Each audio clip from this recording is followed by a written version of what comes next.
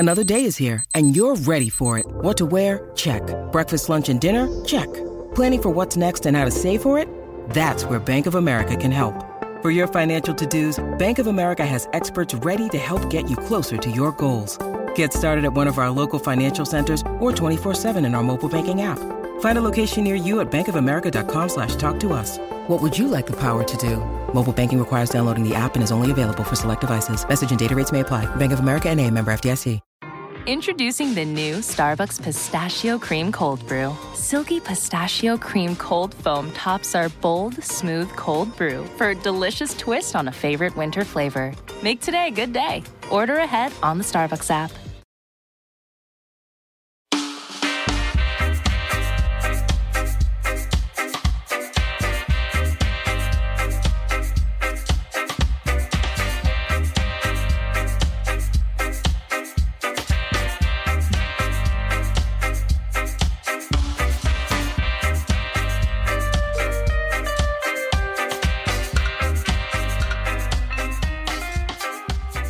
Hi, it's Mark Wasserman.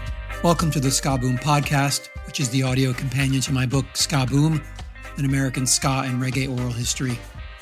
The goal of this podcast is to talk about ska, with an emphasis on American ska history and the bands, musicians, and people who have helped to create and influence a uniquely American version of ska and reggae that spans from the late 70s until today.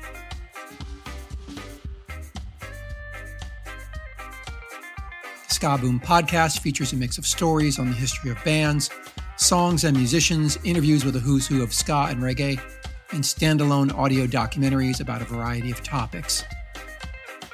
I'm excited to announce that the Ska Boom Podcast is now part of the Pantheon Podcast Network, which is the MTV of podcasting, featuring a wide range of music shows focused on history, interviews, commentary, news, careers, industry, reviews, conversations, books, films, comedy, and more. The network of 70 shows is hosted by producers, radio DJs, musicians, fans, comedians, actors, authors, and celebrities. In this episode of the Ska Boom Podcast, I'm interviewing Jason Nugent, aka Agent J, guitarist for the Slackers. Now in their 30th year as a band, the Slackers perform their own distinct amalgam of early Jamaican music mixed with classic 50s and 60s American styles. There are influences from 50s and 60s rock and roll, rhythm and blues, jazz, and Latin music. Singer Vic Ruggiero has coined the term Jamaican rock and roll to describe their sound, saying the band might play a classic Jamaican style, but the vocals are distinctly American East Coast, revealing the obvious connection of Jamaican music to the doo-wop of Harlem and the Bronx. Nugent has been a member of the band for the last 15 years, but has been a longtime fixture of the New York City ska community, helping to start New York City third wave ska band Agent 99, before going on to perform with Stubborn All-Stars, Victor Rice, and Virgin City Rockers. Nugent has also diligently released music under the Crazy Baldhead moniker and has produced a who's who of American ska bands. I speak to Nugent about how he was introduced to ska and reggae, his guitar and guitar influences, as well as a discussion about his time in Agent 99 and how he ended up joining the Slackers, and then we discuss his work as a producer. Have a listen. Jason Nugent, welcome to the Ska Boom Podcast. What's happening? How you doing, Mark? I'm doing well. Thank you very much for taking time to speak with me. I know you just got back from tour, right? So how was it being back out on the road in the age of COVID? It's just great to get out and do it. We've been playing really since the beginning of May, and even done a couple of little short runs of a few dates, but this was the first real tour of like a couple of weeks. And great. It's weird. They have protocols at doors. A lot of clubs are coming around and checking your vaccine stuff. Going into Canada, we obviously had to prove we were vaccinated, but also have not the rapid test, but the better test we had to get done within 72 hours, no more than 72 hours before crossing the border. So, there's more hoops to jump through. We wear masks walking through the crowd. Some of the gigs, we wore them on stage because we sensed, there was a little more resistance to it. So we wanted to set a good example by, if we can do it while we're playing, then the audience can do it. But almost everywhere people were really cool. And really everywhere people were cool. Only one or two places there was just one or two people that were, a little resistant. But people are out again. People are hanging out. It was really good. We had some packed out shows, I'm glad to hear that. Yeah, I think, this is the way back towards normal, although I don't think it'll ever be the way it was. It is good that people are coming out to hear and see live music. So I'm really happy to hear that. So this is a question I ask everybody that I interview on this podcast, Jay. Do you remember your ska lightning bolt moment? And if you do, what was it? I remember one of them, and I'll get to that, but ska took me a minute. I really got into ska through reggae. And when I was a kid, I don't know, 10 years old or so, who was it? Musical Youth had a tune, Pass the Dutchie, which was a version of Pass the Coochie. This generation rules the nation with version. And that I heard instantly. That was 81, 82, something like that. And I loved that. And just the whole vibe of it. And I was like, what is this music, man? This is amazing. And there were other moments throughout the 80s where I'd hear reggae. And even though I grew up in Queens, I didn't live in a West Indian neighborhood, which there definitely are some. So I didn't have a lot of exposure to it. And then toward my end of high school years, maybe around 16, when I was 16, 17 or so, late 80s, almost everybody, Bob Marley's Legend was the gateway.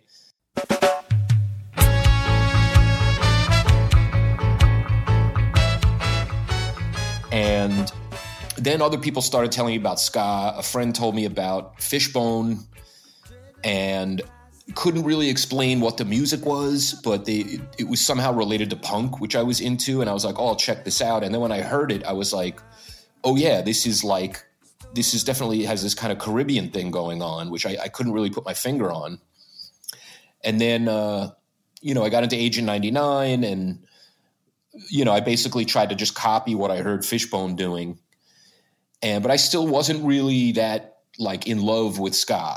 I was still wanted to be into reggae. And then I heard Rocksteady around that time in the early 90s. And I loved that stuff.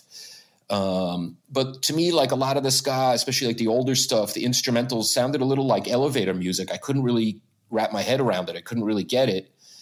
Some of the Scatolite stuff, like the minor key instrumentals, I liked. But really the moment that I started to get it was, I remember touring with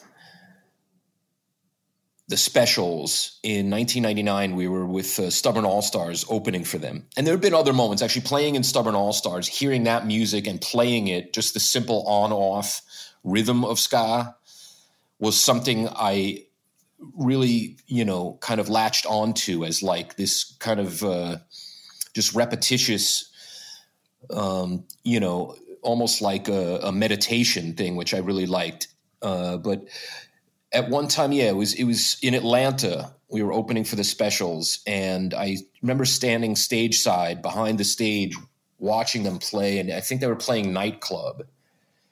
And I remember it just grabbing me, and I started just banging my hands on the stage, to even where I had black and blue marks on my hands the next day. But I just it suddenly got me. And it's not like Jamaican ska; it's two-tone, but the lyrics, what they were singing about, they were singing to their generation and their people. And just that was pretty much the lightning bolt moment. Wow. So you had a couple lightning bolt moments, it sounds like. It was a slow evolution. Ska took me a minute to really, get it. I liked reggae immediately when I heard it as a kid, but ska definitely took me a minute. Wow. So what inspired you to pick up the guitar? My father played guitar. When I was a little kid, he would come home from work, and his kind of, wind down from work was he would sit in my parents' bedroom just by himself and strum on the guitar and play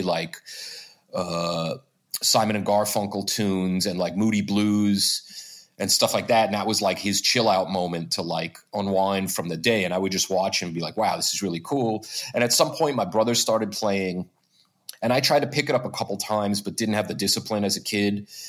And really when I was 14, my brother, you know, I'd already heard Jimi Hendrix and liked him a lot, but from the tunes that would be on the radio, but my brother got Are You Experienced? And started listening to that. And that blew my mind. And then I got, I think, a copy of, it was still LPs at the time. You could get cassettes, but I actually bought the record, which was pretty common, of smash hits. And I just played that to death. That and Are You Experienced? I played those records to death. And that was like, yes, now I'm ready. I'm doing this, you know, even if I barely know what I'm doing. But at like 14, I was like, I'm getting a guitar. This is what I'm doing. I'm not going to stop doing this, even if I'm not any good at it. Right. Yeah. I think at that age, I was around the same age when I picked up the bass, and I had no idea what I was doing, but I had a determination that this was something I wanted to do. So it was almost through force of will. Yeah. Was that similar for you with the guitar? Yeah, absolutely. And I would just, I'm born in the early 70s. So I mostly grew up in the 80s. So, you know, we grew up on like classic rock. We grew up on Led Zeppelin, and those are the records my dad had. So, you know, I'd be there playing like, Whole Lotta Love and, like Black Sabbath, Paranoid, like all the things in a record, in a music store you're not allowed to play. So it was all that, all that riff kind of stuff. And then I discovered the Ramones when I was 16. A friend brought me to a show they were playing in a high school near me, a high school gymnasium in Queens, which totally blew my mind. So then I started like... How appropriate. What a great place to see the Ramones for the first time. Oh, man. Show changed my life.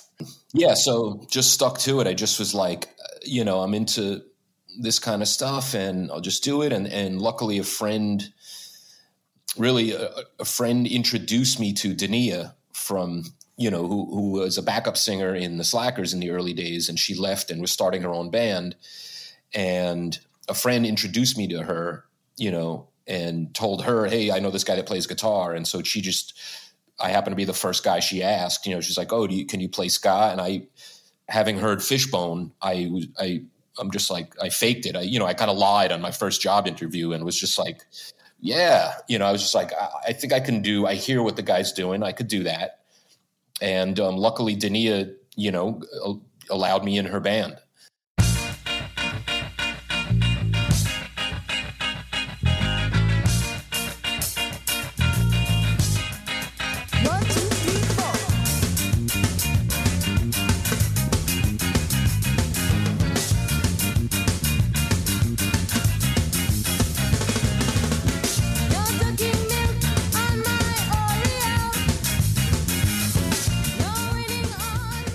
Yeah, I wanted to talk to you about Agent 99 because I think it's a band that doesn't really get a lot of attention, but it's one that I think if things had gone a little bit differently for you guys, and maybe if you had stuck it out, you might have been one of the, the third wave ska bands from New York. It's one of those, things you wish you could do over, and you wish you had the vision. I think that's the difference between being younger and being older, is like the vision.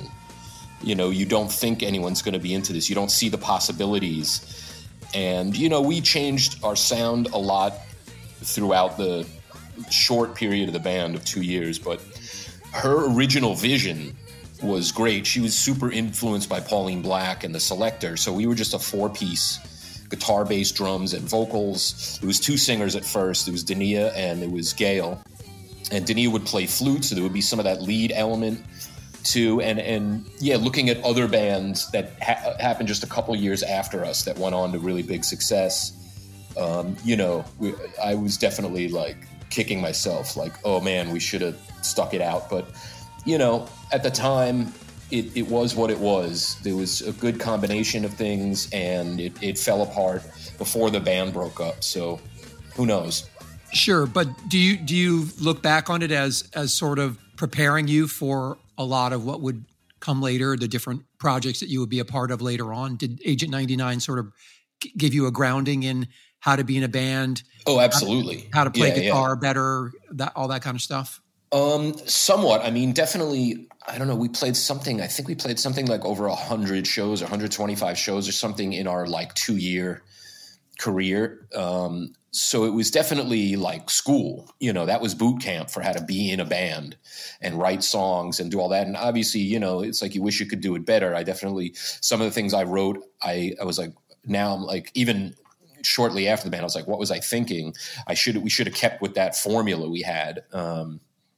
But definitely that was, that laid the groundwork for like how to do this. And it was also a lot of like what not to do. To me, it was a lot of things of like, oh, I don't want to repeat this. I want to do a different thing. And then the polar opposite of that was, as that band was breaking up, I think at Vic Ruggiero's recommendation, Django asked me to come join Stubborn All-Stars, which was a huge break.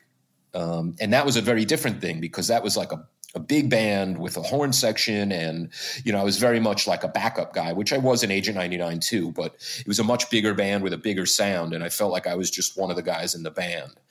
Right.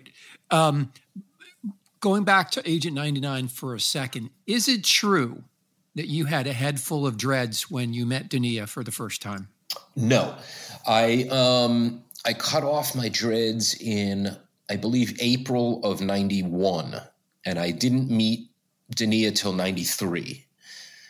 So I had my dreads when I was like 16, 17 years old. And I had not even a head full of dreads because I had like a mohawk, So I was really into punk, but I was getting into reggae at the same time.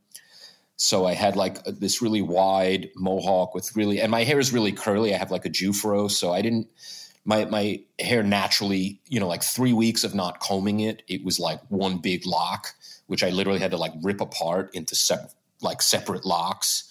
And I remember like the Jamaican guys used to sell weed in Washington Square Park. When I shaved my head, they were like so disappointed in me, because I lived around there at the time, and they were like, scowling at me and like, what happened, man? Like, we thought you were one of us. Like, but yeah, that was like 91. But that did happen. I will verify that, so that I won't deny that. When I was doing my research for this, I came across this, that you had a head full of dreads, and I don't believe I had ever met you when you had dreads. So, but it is funny that you mentioned the Jufro, because I definitely had a Jufro as well. Yep. And like really thick curly hair. Yep. That if I hadn't kept short, would have probably done this. I mean, I just had, these big, thick curls. Right. Which would have been great payas if I was an Orthodox Jew.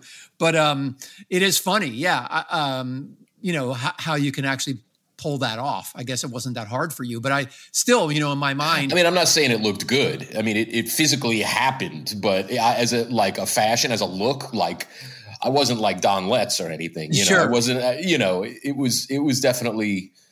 It was a mess, I was in general a mess around that time. So, but still, I give you credit for going for it, at least at one point. It just seemed the next thing, or it was really, an act of omission. It was like I just stopped making any effort to comb my hair, and I didn't have nice straight hair that I could spike up into a mohawk. So I was just like, well, this is kind of a thing too. And at the time, I was only vaguely aware of like the Clash, like the kind of punky reggae sound and all those things, but I suspected there was some link between the two, even though musically they're not similar. But, I suspected there was some kind of thing happening between punk and reggae, because I was like, I love reggae and I love punk. So I'm like, there's something to that, right. There's some connection there. So I think this look can be okay. And how did you accessorize? I mean, what else were you wearing at that time to I had some big, like 14-hole steel toe Oxblood Docks. And at some point I got, like a flight jacket. So I was like punky at first, but like not super punky. I would have just like mopey, pre-grunge kind of punky kid. And then I got a flight jacket, and then like, you know, some skinhead guys in like DMS that I knew, that I was a little kid hanging around, and they were like, hey man, if you're going to wear a flight jacket and Docs, you gotta shave your head. You can't have long hair, you know? And I sort of, somebody stopped me on St. Mark's, who was like one of the OG guys. And like, and he was like, he knew me and was like cool to me, but he was like, hey man, I got to tell you this. Like, you got to, if you're going to wear that, you got to do this. You can't do both. And, you know, I knew to take that warning seriously. So, you know, and I was going that direction anyway, even though I never got much into like that much into Oi or anything like that. But, you know, everyone goes through their like little skinhead phase as like a teenager. So you went from dreads to shaving your head. Yeah. But I would also see, like, I remember at that time, Andre from Mephistopheles, who I saw when I was like 17 or something, they were like maybe the second or third ska show I ever saw. And I remember that blowing my mind. It was at that place that was Beowulf, and I think it became Drum or something on Avenue A. And it was one of those things too, like, oh, you got to check out this band. And I knew it was like a punky thing and a skinhead thing, but it was like Jamaican music too. And I didn't really know the whole connection between those things, but I was like, okay, these are other people that are into the same thing I'm into. And I remember going to that show, and it was like all skinheads. And I remember Andre, you know, having like also like, you know, steel toe Docs and like the whole skinhead look, but he, you know, had dreads and everything. And I was like, what's happening? Like, these guys get it, you know? And like, they had the timbali player, and they were very much more of like a calypso ska band at the time, you know, and not kind of like, they went like kind of proggy and heavy in the late 90s. But I was just like, yes, this is amazing. These guys get it, you know? Yeah. So there was something to it. Definitely. Did you go to like ska matinees at CBGB's and other ska shows? Oh, I was just too young. By the time I started going to CB's regularly, I was there like maybe once or twice in the late 80s for other shows. But when I started going to matinees there was in like 1990, and they had stopped doing ska shows because people aren't going to believe this. The ska shows were more violent than the hardcore shows. So like they like even CB's stopped doing ska shows because they were too violent. And the hardcore matinees there were like ridiculous. So that wasn't going on. And it wasn't till later they started doing little ska shows here and there. But I remember with Agent 99 playing there for the first time in like 94. And it was like they had forgotten about ska because they would put us on with the weirdest bands. You know, in the 90s, there would be like the kind of metal band with a DJ. And then there'd be, you know, the kind of like shoegazy band and some other kind of like grungy band. And they just throw you all on a bill together, you know?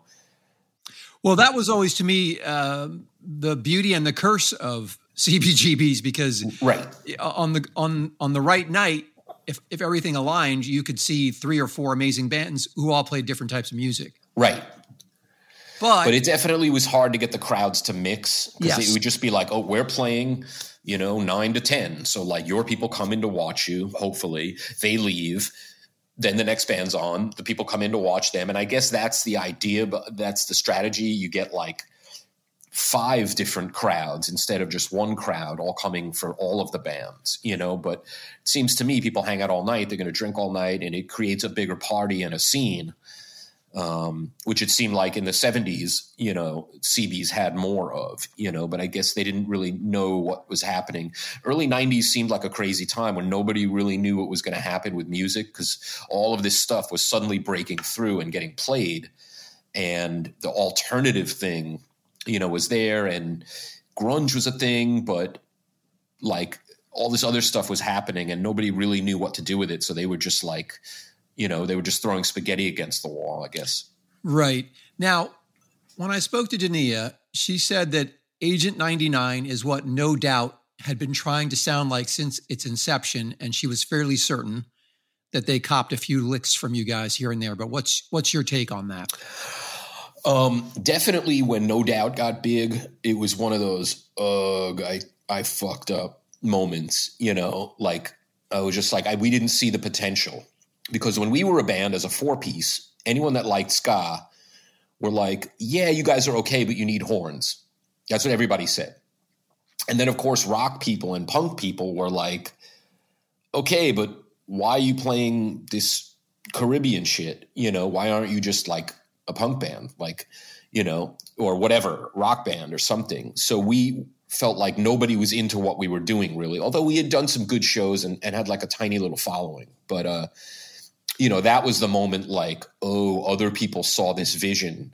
And we were kind of this, looking at No Doubt, we were like this much edgier New York, like Lower East Side version of No Doubt, you know, with black women singers.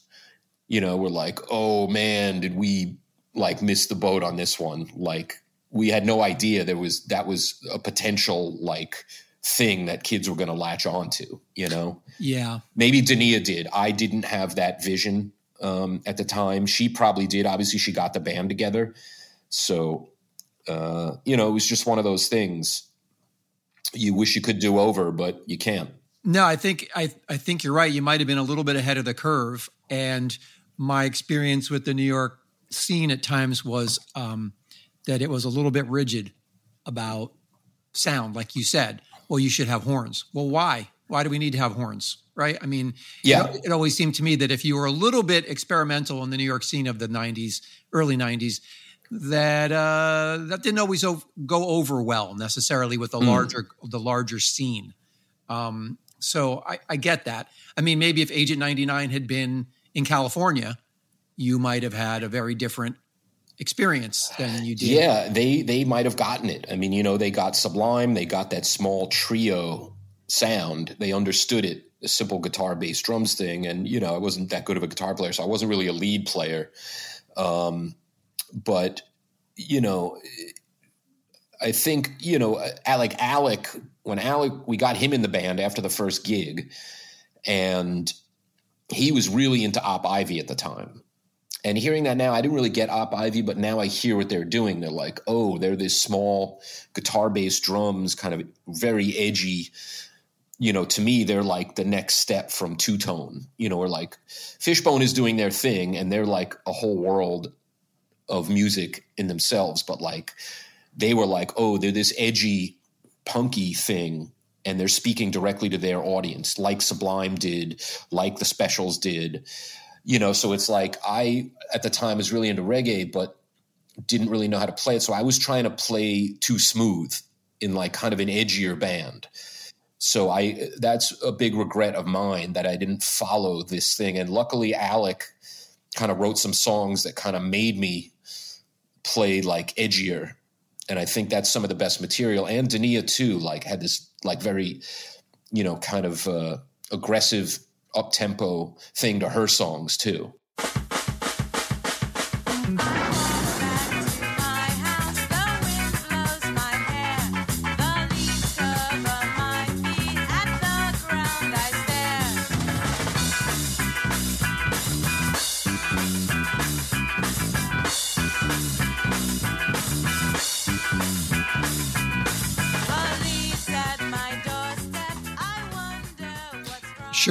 Sure. And I think what's really interesting is that you make a connection with the current Slackers drummer, Ara, right? During this time.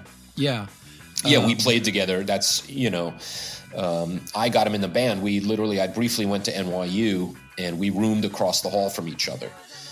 And so that's how we became friends. And we jammed once, I think, there, just guitar and drums. And he was really good. He had gigged as a kid in LA and like the funk punk scene. And I never gigged at that point. But, you know, somehow we stayed friends and we had another drummer and we did a gig. Our first gig is Agent 99 under the name Courageous Cat. And our first gig was at ABC No Rio. And literally after the gig, like half the band quit. I think just me and Dania and Gail stayed in the band. And we played with No Commercial Value, which had Alec and Scott Sturgeon, who went on to form Choking Victim and Leftover Crack. But Alec loved our band. He wanted to play more ska. And No Commercial Value played a little ska. They were doing like the ska punk and the crust punk ska thing hadn't quite happened, but it was coalescing in that band. And he loved what we were doing. He's like, yeah, I want to play in a ska band. You'd let me be in your band. And we were like, guess what? We need a bass player. And Dania's brother played drums for us for a bit. And then after the 5th show, he needed to leave because his like acting career was taking off. And so I was like, I know this guy. He's good. And, he knows what Sky's like. He really knew Fishbone and he knew all the LA stuff. And, he's a really quick learner. I don't think he's playing drums, but let me just give him a call for the hell of it. And Ara was like, yeah, I'll do it. And that was, that was a good yes. Well, yeah, I think it's really interesting that you guys sort of came up together in Agent 99 and now you have been playing together for some time in the Slackers. So yeah, there must be some chemistry there. You mentioned a little bit earlier before we sort of went off on the Agent 99 jag here about playing with Django and Stubborn All-Stars. Can you share a little bit more about that? Because that sounds like it was probably quite an experience. I think at that point, Stubborn All-Stars were sort of taking off, right? Was that when they were? Yeah, they had done a 7-inch. They did this 7-inch called Old's Cool. It was really like a project Django wanted to do. He had Skinnerbox going, and before that in the 80s, he had the Boilers. Victor Axelrod was in that band, and some other folks. And so like he was doing kind of modern American like third wave ska, but he wanted to do like a more traditional Prince Buster Scatolites thing. And so they did this 7-inch called Old's Cool.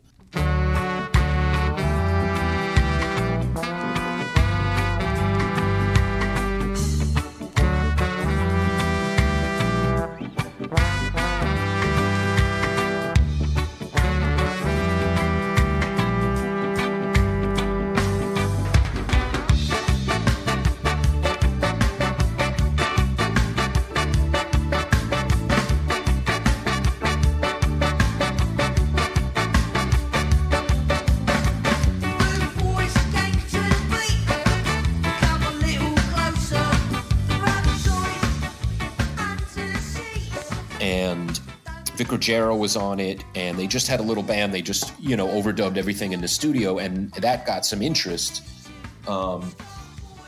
So there was a label interested, and so he was getting together a big band to make a record. In the 90s, once upon a time, labels had money that they would give to bands yes, remember to make that? A record. There was a time before a band paid for their own record and then gave it to a record company. So he was getting this band together, and I guess even though we weren't at all traditional in Agent 99, but I think I talked to Vic a couple times because Agent 99 and the Slackers played together a lot, and Vic knew I was into like oldies like Rocksteady and like Desmond Decker and Hopeton Lewis and the Upsetters, and he knew I listened to that stuff and I really wanted to play that stuff, so he recommended me to Django because there was not a lot of people into that sound then. There was not a lot of people trying to do that. And it was great going in that room. And I remember I didn't really realize how like important of a thing it was. To me at that point, like bands were hobbies, It's like you did it like, sure, if you had a gig or rehearsal, you made rehearsal, you called people if you couldn't do it. But I didn't really realize it was a big thing. I thought we were kind of just sort of loosely getting together and jamming. And I missed the first rehearsal. And one of the best phone calls I ever got in my life was Django calling me up and bitching me out.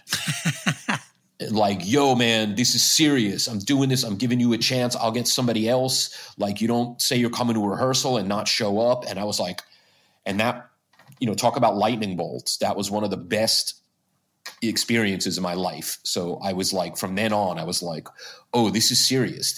People are really banking on this. And they're taking time to have me in their band. So that was a really valuable phone call.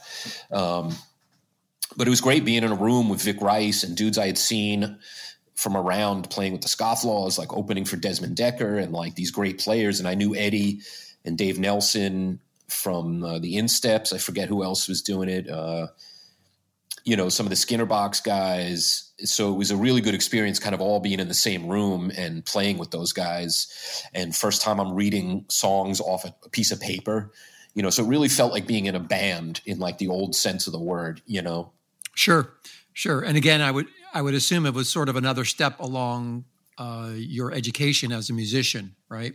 Oh, absolutely. I learned so much being in that band. And I got to say, being a guitar player, most guitar players just hang around like other guitar players and bass players and drummers and maybe a keyboard player. But being in a band that was led by horn players who were like either schooled or readers, and they were jazz guys, and learning the language and learning like the old school tradition of being in like a backup show band was like invaluable as a player. I can imagine. Yeah. I mean, what comes to mind is like the guys who were maybe backed up like James Brown. Right? Exactly. I mean, you just had to be JBs, on it, right? Or like the Count Basie Orchestra or the MGs, or like you were doing your thing. You know, it wasn't all about like everybody's a star and everybody gets a solo and everybody puts on a different outfit and looks flashy and does their thing. It's like, no, we all have to come together to make this sound. So the guy up front can do his thing. Sure. Yeah. So how long did you play with or tour with Stubborn All-Stars? From 95, like I wasn't on the very first 7-inch that kind of led to the whole thing, but really I guess I joined the band. I thought it was 94 that we first started rehearsing, because I remember we rehearsed for a year and a half before we recorded the record. And I think we recorded the record in 95 because I went to Jamaica in June of 95. And I remember I brought a cassette of the rough mixes that I was playing for people down there. And they were like, wow, nobody plays this music anymore. So that was 95. We first played our first gig, I think in 95 or 96 at the Continental. And Chris Dowd from Fishbone sat in with us, which to me like blew my mind that I was suddenly in this band where like the first band I ever heard ska from, like one of the guys is in the band with me, like standing next to me playing. And then really the band, we played our final gig in Puerto Rico in 2000. So I guess it was 5 years, of gigging actually. It was a 5-year thing. Wow. And are there any shows that you did or any experiences you had with Stubborn All-Stars that particularly stand out other than standing next to Chris Dowd on stage? A bunch, man. Like our first UK tour of like opening for Rancid and literally just getting like spit on every night, getting like pelted with coins and batteries. We played our 50th show. I think it was our 50th show at the Barrowlands in Glasgow. And during our set, the ceiling in Rancid's dressing room collapsed, and luckily nobody was hurt. I remember a pipe bursting at Babyhead in Providence, Rhode Island, over Eddie, the drummer. So he was getting just showered with water. Man, it was like in that band, like, yeah, there was so many crazy times. But yeah, too many at the moment. I'm like blanking on some of the great ones. But, did you go on? You guys played Warped Tour, is that right? Were you on something like that? Do I remember that correctly? Django and Elle and Dave Hilliard and Vic were all kind of auxiliary members of Rancid at that time. Okay. And really Django is the link between like the Rancid, like Tim Armstrong and Hellcat Records, even before Hellcat formed, and the kind of the Slackers. Like he's really the link. I think they knew Django because he had played in Murphy's Law, and they knew Murphy's Law because they were like a hardcore punk band. And so somehow there was that connection when the first Stubborn All-Stars record came out, and I guess Rancid heard it. There was already some connection. I forget what it was, but they knew Django, they met him or something. But I remember we were on tour down south, my first ever real tour in 96, like spring of 96. And Django got some call. He had a cell phone on the road, which is a big deal then. And it was Rancid's booking agent or our person that had gotten a call from them. And like, I remember him telling whoever was driving, like, yo, pull over. Like, we were literally on the side of like 95 in like Georgia or the Carolinas or something. And we pull over on the side of the highway for him to take this call just so it was quiet in the van. And they were like, hey, do you want to, this is like March. And they were like, hey, do you want to come to Europe with us in May and open for us? And we were like out of our minds, like, yo, this is going to be awesome. And, that was the connection there. We were opening for them somewhere in the UK. And I remember Tim and Lars, or Tim came over and was like, hey, we want some of you guys to sit in with us. And they wanted the horn guys and Vic. And that started that whole connection between the kind of East Coast scene and Rancid. And from then on, like the kind of Django Slackers horn section became Rancid's horn section. Vic became their organ player. And that was really through the rest of the 90s. That was the kind of thing. And they took them on Warped Tour or Lollapalooza. No, it was Lollapalooza. Lollapalooza, yeah. Yeah, which was big. They played all these like big, huge shows with like major rock bands, Ramones and Soundgarden and Metallica and shit. They were opening, doing those gigs. So when your time with Stubborn All-Stars comes to an end, how do you connect with the Slackers, and when do you sort of make your official debut with the band? I first sat in with them. We used to all, like Agent 99 and the Slackers had the same rehearsal space, which became Virgin City, the studio, but it was this little below the sidewalk rehearsal space on 3rd Street and 1st Avenue in the East Village. So we would all rehearse together, and like Dania was in the Slackers, and Vic subbed with us at some point. So we were kind of a one big family, us, and then also kind of No Commercial Value we play with a lot too. So we were like, the three of us kind of clicked a lot. But so I would sit in with them. We would all kind of hang out together. I would like jam with them on days, I would just sit in on extra guitar. So I remember first playing with the Slackers in 94 at like Ludlow Street Cafe or something like that. And I played melodica, believe it or not. But after Stubborn All-Stars like kind of faded out in 2000, it kind of became King Django Band, where we stripped it down to like a 4-piece or 5-piece. And I did that for a couple of years. And around the same time, I was doing gigs backing up Ari Up from the Slits, who lived in Brooklyn, and she was getting together and playing out old Slits material and new stuff. So I did that for a couple of years, and we did a few tours, and that was up until, I remember we did a tour in 2004. It's like our 4th European tour, and it was just a total mess. We ended up missing several gigs. My bag got left at JFK, so I literally wore the same clothes for a week. And I remember it was such a fiasco, and my friend was in the band, and he was like doing the booking and tour managing, and everything was a mess. And I was like, man, I love you, and if I'm going to stay friends with you, I have to leave this band.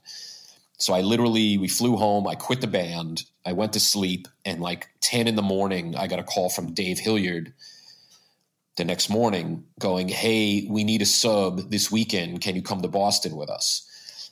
And literally, that was the start of me being in the Slackers as a sub, and that turned into permanent. So I was like unemployed for like 12 hours after leaving Ari Up's band, and, slid right into like about as smooth a transition as you can get, and slid right into the Slackers in 2004. That sounds like destiny to me.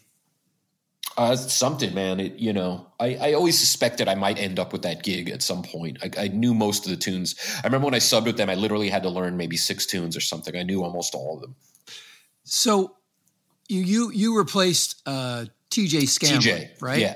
How do you think your approach to playing guitar was different than his?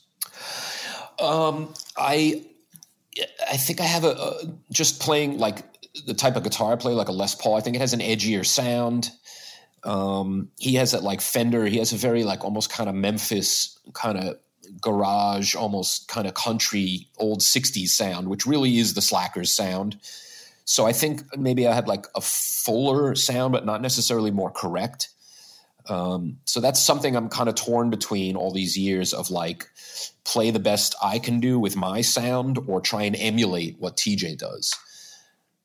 Even now, after all these years, you still try to approach your playing in that way? Every now and then, when you play in a band, you don't listen to the old records. You know the tunes, you play them every night, and tunes over the years morph into this thing of just how they're played live. And then when you go back somewhere, you'll hear the original version off the record.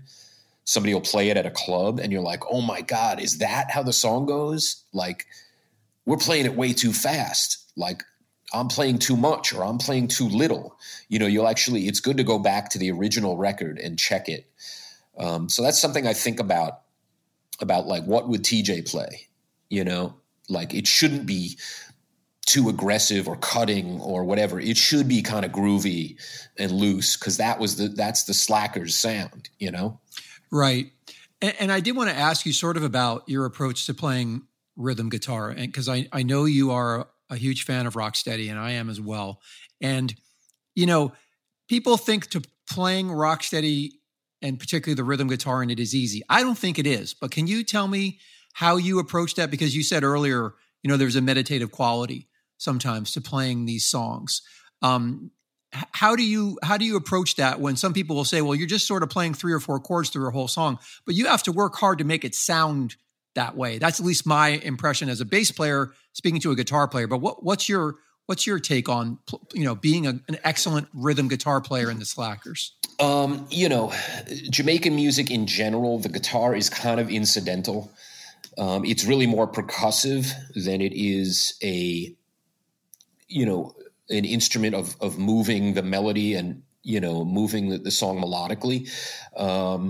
It's really the last thing you need to add. It's like, to me, the bass is much more important. So, you know, and also too, like, sloppy bands are never okay, but, you know, you can kind of get away with being a sloppy punk band if you make up for it with energy. But man, a sloppy reggae band or a sloppy ska band is like literally getting stabbed in the ear with like an ice pick. I just can't stand it. And I've been that guy. So I don't want to be that guy. To me, I really try to lock in with what Vic's playing. You know, his skank, really play exactly with him, where the guitar and the keys are really making a third instrument. That's the sum of those parts, and really lock in on Ara's hi-hat, because it is simple. It's very just on off. You're only playing half the time, but, you know, there's details to it. There's little stylistic things. Yes, it's very easy to pick up if you just need to play a reggae or ska skank. Anyone could do it, but to really get the nuance of it, you know, is important to learn the details to really make it stand out from what other people do. I really just try and play tight and play what the song calls for. Don't overplay. Like most guitarists, you know, we want to be loud and we want to be noticed. So there's a pedal, there's kind of flashy extra shit, there's extra strummy stuff, there's little lead fills, there's effects. And it's like, no, play less. Play less and play tight. Yeah, I think that's a great approach. The more is less philosophy of guitar. You know, as it relates to your guitar, I wanted to talk to you about some songs and how you approach arrangements. And, you know, as someone who plays and arranges ska and reggae versions of new wave songs for the band I'm in, Rudy Boy George, I wanted to dig with you a little bit about your idea of versioning songs. So I know I'm a big fan of the radio album that the Slackers recorded. Right on. How did you pick the songs for that? Were they given to you, or did you guys as a band decide which ones? Some were given to us. In fact, I don't know if the Madonna song Like a Virgin was given to us.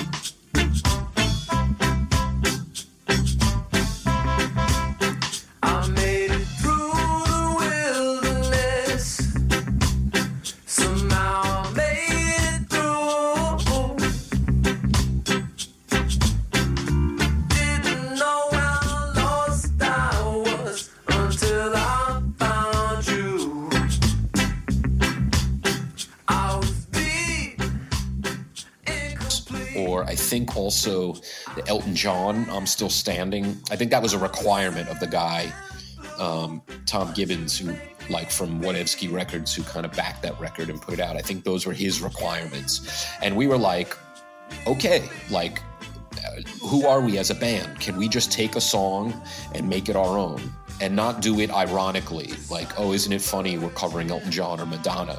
But can we just take the song as it is on paper and make it a Slackers song? I'm like a virgin with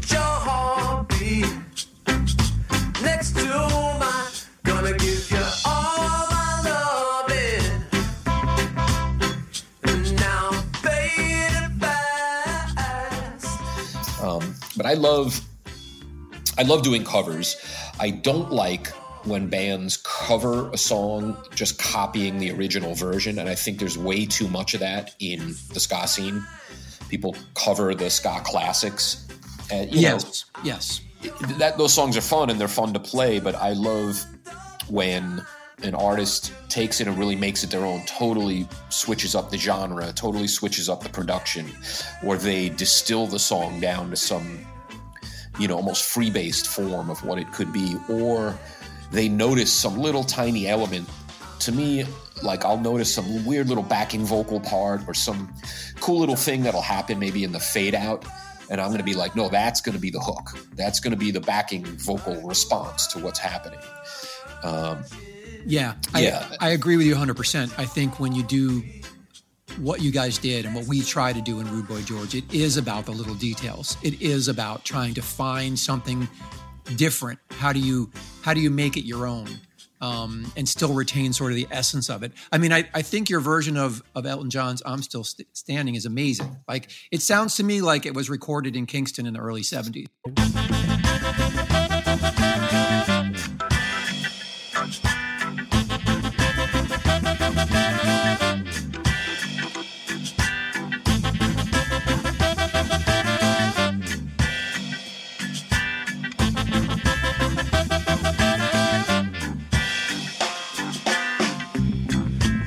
Never know just what it's like. Your lonesome heart freezes just like ice. There's a lonely light that shines from you. And if you listen, baby, I would tell the truth. Don't you know, I'm still standing. Better than I ever been.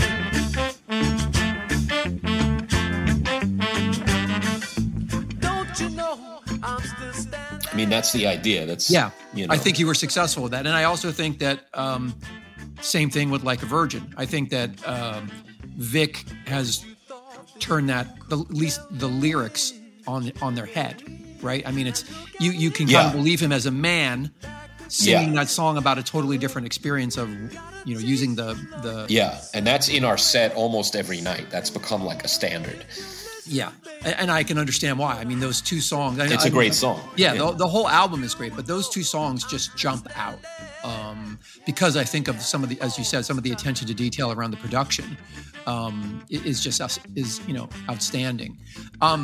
You also released The Sound of 69 as Crazy Baldhead, which is your sort of solo thing that you collaborate with lots of people. Yeah. But back in 2008. And I went and re-listened to that recently, and I was struck by how good it is. And also, I'd forgotten who some of the guests on that record are with you. For instance, Bucket of the Toasters is on that record. I completely forgot that. And he sings Victoria by the Kinks. And it actually suits him almost perfectly.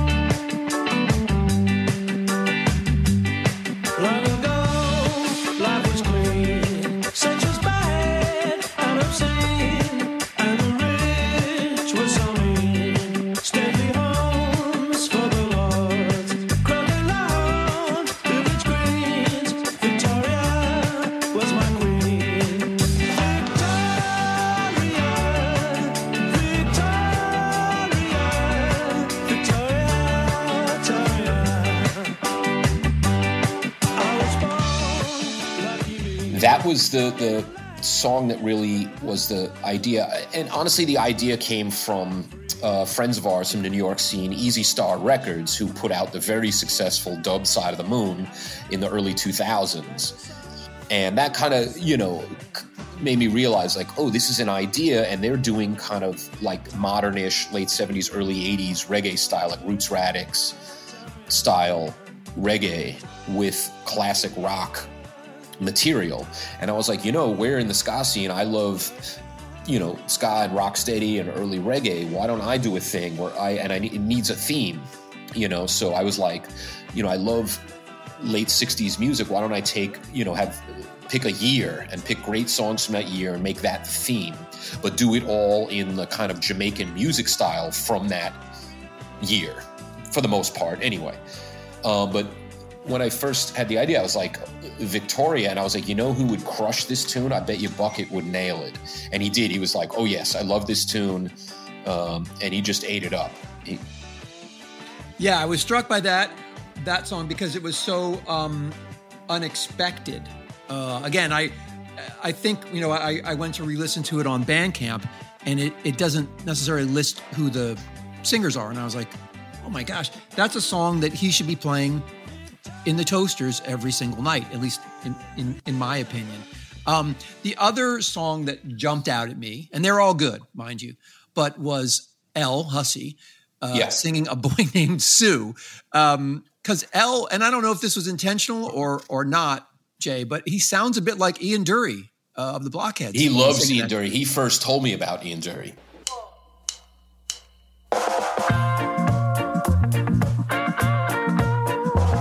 Well, my dad left home when I was 3, and he didn't leave much for my mum and me. Just this old guitar and empty bottle of booze.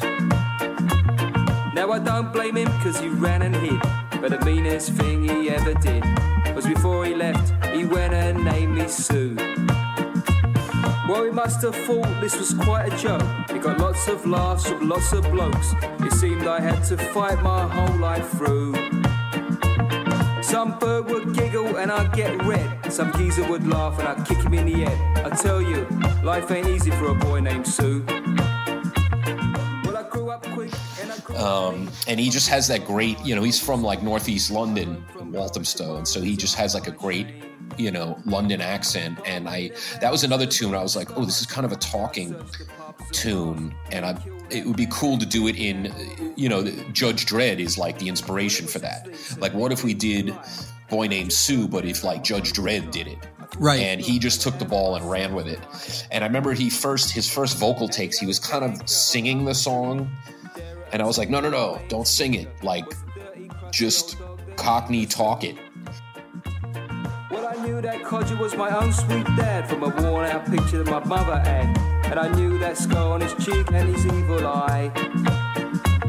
He was big and bald and grey and old, and I looked at him and my blood ran cold. And I said, "Watcha, my name is Sue, now you're gonna die."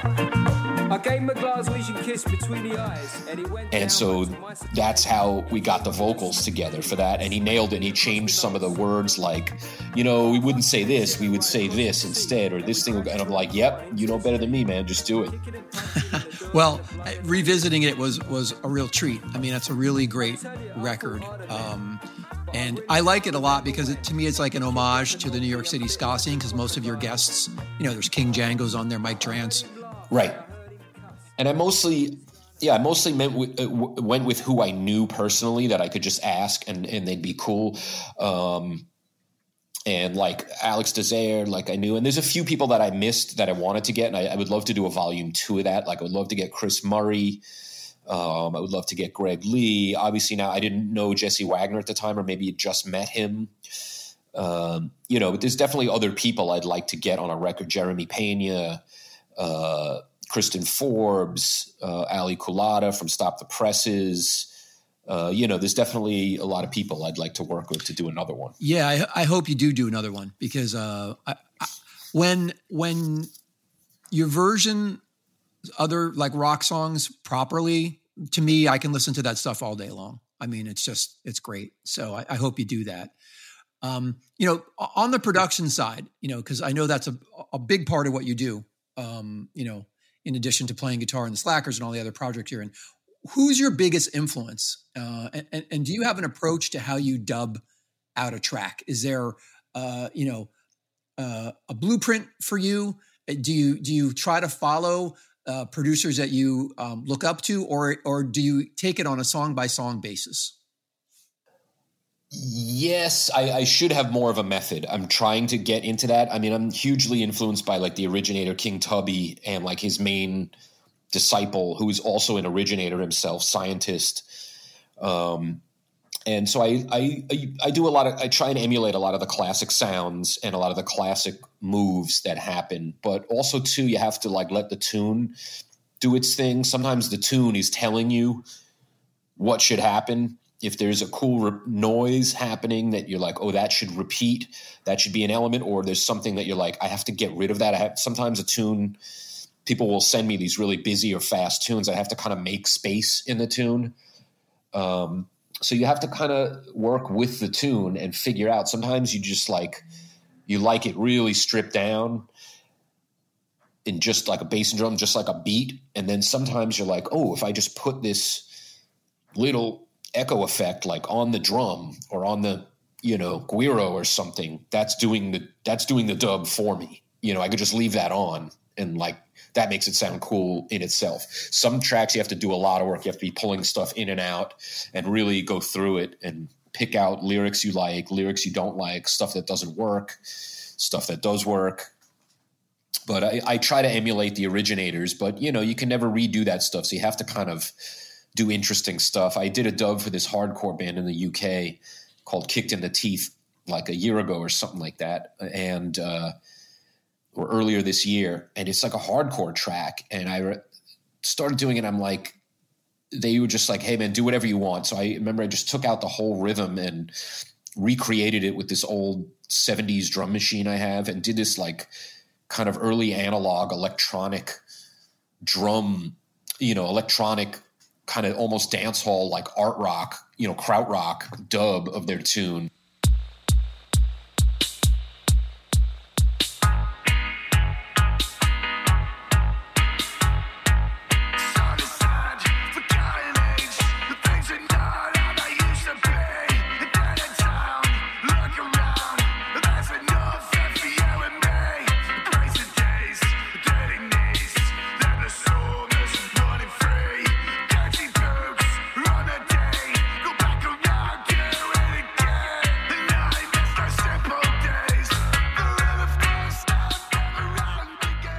Where even like the verse is just the way the vocals landed. The verse ended up kind of being in 3 and the chorus was in 4, and that was totally accidental, but it totally worked. Right. So sometimes you just have to be like, okay, man, I have to just build this tune from scratch and just see what happens. Yeah.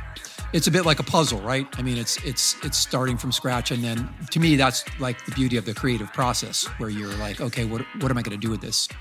Yeah, I mean, sometimes literally it's, you strip it down to the foundation. Ideally, you strip it down to the foundation and you just show off little bits of what's above the surface.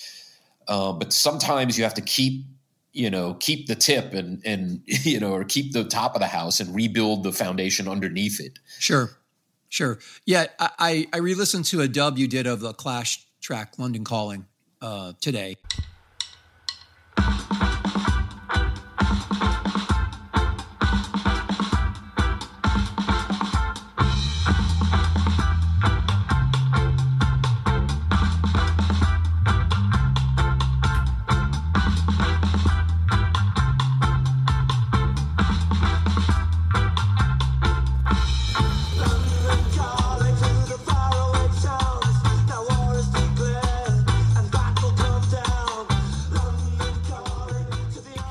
How did you approach that? That was kind of interesting because it sounded like a lot of the original was there, but I could also hear what you were doing.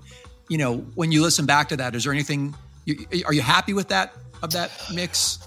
Yes, I sonically, I think I've gotten better at mixing. I think I could make a cleaner sonic mix of what's there. I'm happy with what's played, and like Eddie Ocampo played drums. I think I had that drum beat sitting there, but really the only part of the original that's there is the vocals, which I found on like YouTube and just downloaded, and literally kept the tempo and really just rebuilt from scratch the whole rhythm underneath it.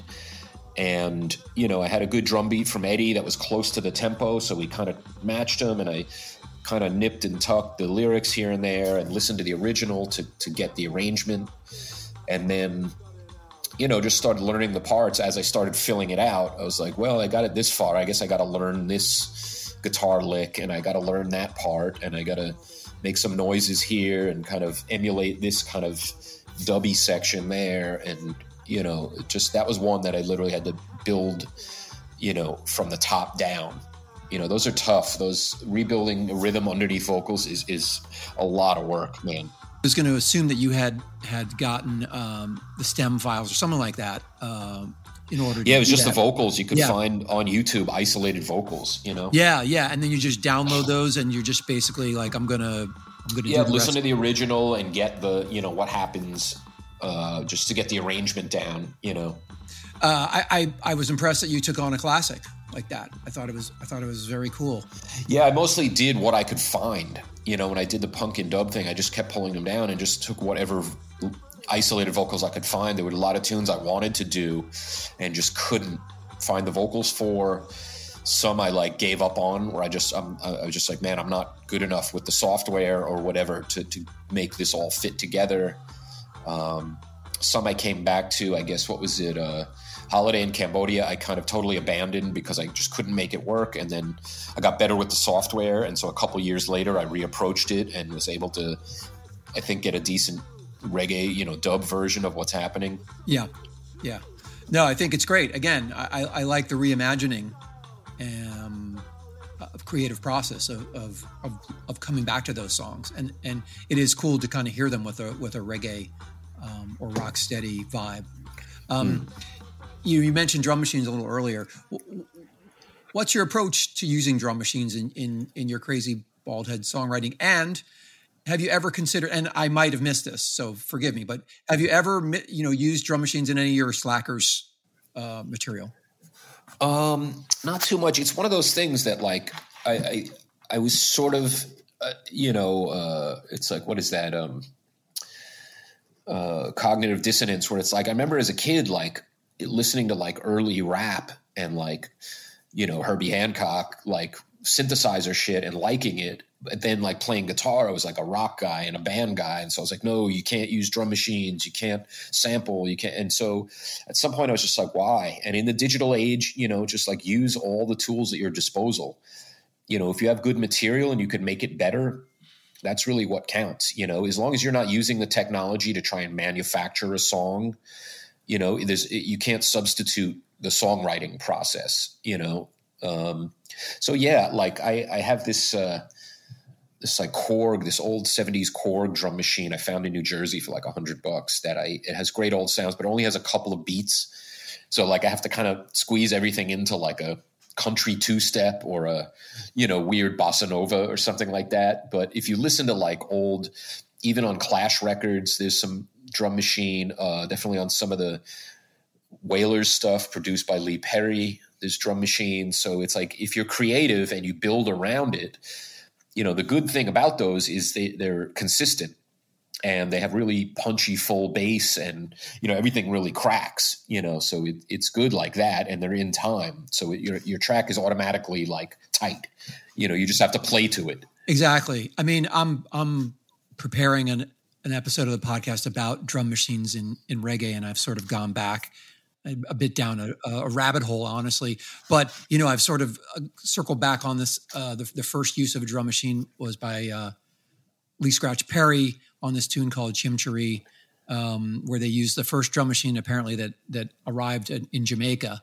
And it ended up for a while being sort of this popular rhythm that Shinehead, you know, did a version of a Michael Jackson tune. Oh, right. Yeah. And I was Billie like, Jean. Exactly. You know, yeah. And just like, it's so catchy. And the creativity around, as you said, you know, you work with what you've got, you build a song around what you've got. So, you know, there's that whole side of reggae. I know the Slackers, you guys are more natural in terms of that. But I think there's, you know, some of the beauty of and creativity about Jamaican music is just using the technology that's available at times. Yeah, and Vic's really creative. A lot of times on a record, he'll want to take one track where he can just get weird, and he could just like, it'll just be like him banging on a box and playing banjo or something, and that's the track. Or like, you know, so it's not like out of bounds for that to happen, where he's like, oh no, I want to just make like the one weird track that'll have like some weird electronic drum, and I'll be singing the song over it and strumming a guitar or something, you know. Right. So he's into that stuff. We haven't done it much. I can't recall us actually using a drum machine, but he's not opposed to that stuff. like on principle at all. He's all about like make it weird, make it different, and bring out the cool aspects of the performance and the song. Sure, and I think that's what's kept the Slackers innovative and interesting over all these different years is the fact that that's how you guys approach this. That there doesn't seem to be a formula, which I think is what a lot of your fans really appreciate about you guys. What did you learn from the shoulder injury you suffered a few years back? I know it was pretty rough because you weren't able to play guitar, but if you look back on that experience, what did you take away from it? Was there any wisdom that you gained from not being able to play the guitar? Hopefully. Yeah, my arm was paralyzed for a few months, and definitely, this don't waste any days, and every day is precious, and all of that stuff too, obviously, which is easy to forget. And don't get angry over little detail. There's two types of problems. There's problems that can be fixed with like money or time, and then there's problems that can't. And so if something can be fixed with money or time or some combination of those, yeah, it's a problem, but it can be fixed. And to just realize, like, let that stuff roll off, deal with it, and hopefully you don't have the other kind of problems.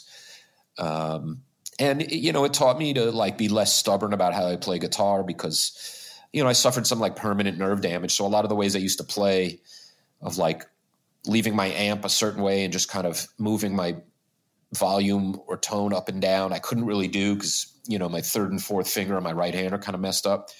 So it taught me to just kind of throw all that out the window and kind of rethink how I played and how I set my guitar, how I set my amp. And it got me, about a year and a half or so after recovery to kind of start taking lessons again with Andy Basford, who's a great player, played Roots Radics and Toots and Scatolites and Dennis Brown. And he kind of noticed some bad fundamental habits I had and like broke that stuff down for me and got me on like a much better practice regimen that's really helped a lot. So a lot of that stuff is just like, just because you've been doing something a certain way for a long time, don't assume it's the right way. Like, do something different. It's okay. Unless it's wildly successful, it's not going to hurt to change. Sure. Good advice. And how is your guitar playing now in terms of, having to adapt? I think it's much better because I focus on it much more. I don't jump around on stage. I do a much more rigid practice routine every day. I mean, at home every day, I had a very kind of haphazard practice routine before. Now it's much more rigid and it changes periodically every few months, and I work in new things. And I really, something I always knew, but something Andy Basford really got me to become a habit of really play every note with intention. Don't take any note or chord for granted. And that's something that makes me like really enjoy playing. Even if I'm just standing there, just skanking along to like a tune, I really get into trying to make each one is exactly on time and sounding as good as possible. That's really, I think I play much better now, but I have to work at it much more. Sure. I know you just got back from being on the road, and I'm interested in how you deal with the fatigue that comes with being on tour. Because I know, people come to see you at a show and it looks like, you're having a great time up on stage. You guys are great, but there's all the other stuff around getting to that show and then getting to the next show. So is it hard to come off the road like you've just done? And if so, how do you get back to, what I guess some of us would call a real life? I mean, you have you have an unusual profession in that you don't have a 9 to 5. You don't go to work 5 days a week. But how do you come off the road and sort of get back to some semblance of sort of a regular schedule? Is that hard to do? Yeah, we actually have been on a very civilized kind of touring routine for a long time now, for like 15 years. I remember when I first joined the band, we were still like, we had hotels, but we would kind of pack in as many people to a room as possible. So there would always be like 1 or 2 people sleeping on the floor. But for the past 15 years or so, it's like, in the North America or South America, we'll like have hotels every night. So we'll like get a shower. We don't play super late. Every now and then there's a late gig, but we're not, there's always some party here or there on a tour. But we're not like an all night raging party band. So we get a nice amount of sleep every night. I make a habit of like getting some sleep if I'm having some drinks before the show or during the show, but drink plenty of water. Keep a check on your like emotional state. If you're, in a bad mood or something, or you're depressed, kind of don't spread it to other people and amplify it. And just realize it's going to pass. Just focus on your job. And, realize whatever you're doing on a given night, if it's a party and it's great, it's like you have to do this again tomorrow night and the next night and the next night. So you have to, you have to preserve yourself, and you have to always realize what's most important. I definitely see bands we all have over the years that they're out raging and partying, and see them on stage a lot of times and people can't remember their parts, or they're playing like shit. And it's like they're forgetting what got them on tour in the first place, You have to always, the show comes first. Right. I think that's what people appreciate about the Slackers. I mean, I don't know if you'll like this comparison or not, but in a lot of ways, you guys remind me of Madness, not musically, but in the way that you've approached your career. Oh, I take that as a compliment. Yeah, and I mean it as a compliment, in that's a band, for the most part, that has the same consistent members and have been able to work together. I can't, it can't always be easy to be with the same people for that long, unless you're really good friends, which it seems like you guys on the Slackers are. So, I think your professionalism is noted, and that it's an important part of your success. Want to ask you one final question before we wrap up. Sure. Because this has been good. I've enjoyed sort of getting like a whole retrospective of who you are and the different things you've done. But what would Jason Nugent of 2021 tell Jason Nugent of 1991, let's say, so 30 years ago, or even if it's 1994 when you first started playing? But what wisdom that you've gained over the years would you share with a younger version of yourself? Practice. Good advice. Practice everything, practice guitar, but I wish I had started trying to sing back then. I wish I had practiced songwriting more back then. I would also, I listen, but, it's like you really have to listen to other people and don't assume you know best. And you're not necessarily copying if you're being influenced by something, and don't doubt that idea. Be smart about it. Don't keep beating your head against the wall with a bad idea. But try something. Just because nobody else is doing it or you don't think anyone will like it doesn't mean that's not going to change in 5 years or 10 years, Sure. Well, I think I know you just had a birthday, and I know you're on the cusp of entering your 50s. And I'll say, as someone who's been there for a little while now, I've found it to be an incredibly creative experience. So I'm looking forward to what the Slackers can come up with as you guys all sort of enter your 50s, because I think it's an interesting age. It is an interesting time. The accumulated wisdom you've gained over the previous years sort of start to add up. And so I'm excited to hear what you guys are going to cook up over the next couple of years as you all enter your 50s. Thank you, Jay. I really enjoyed speaking with you. Thanks so much, man. I hope you've enjoyed this episode of the Ska Boom Interviews on the Pantheon Podcast Network. My book is available. Ska Boom is available from DeWolf Publishing. That's DIWULF.com, as well as on Amazon. Thanks for listening, and take care.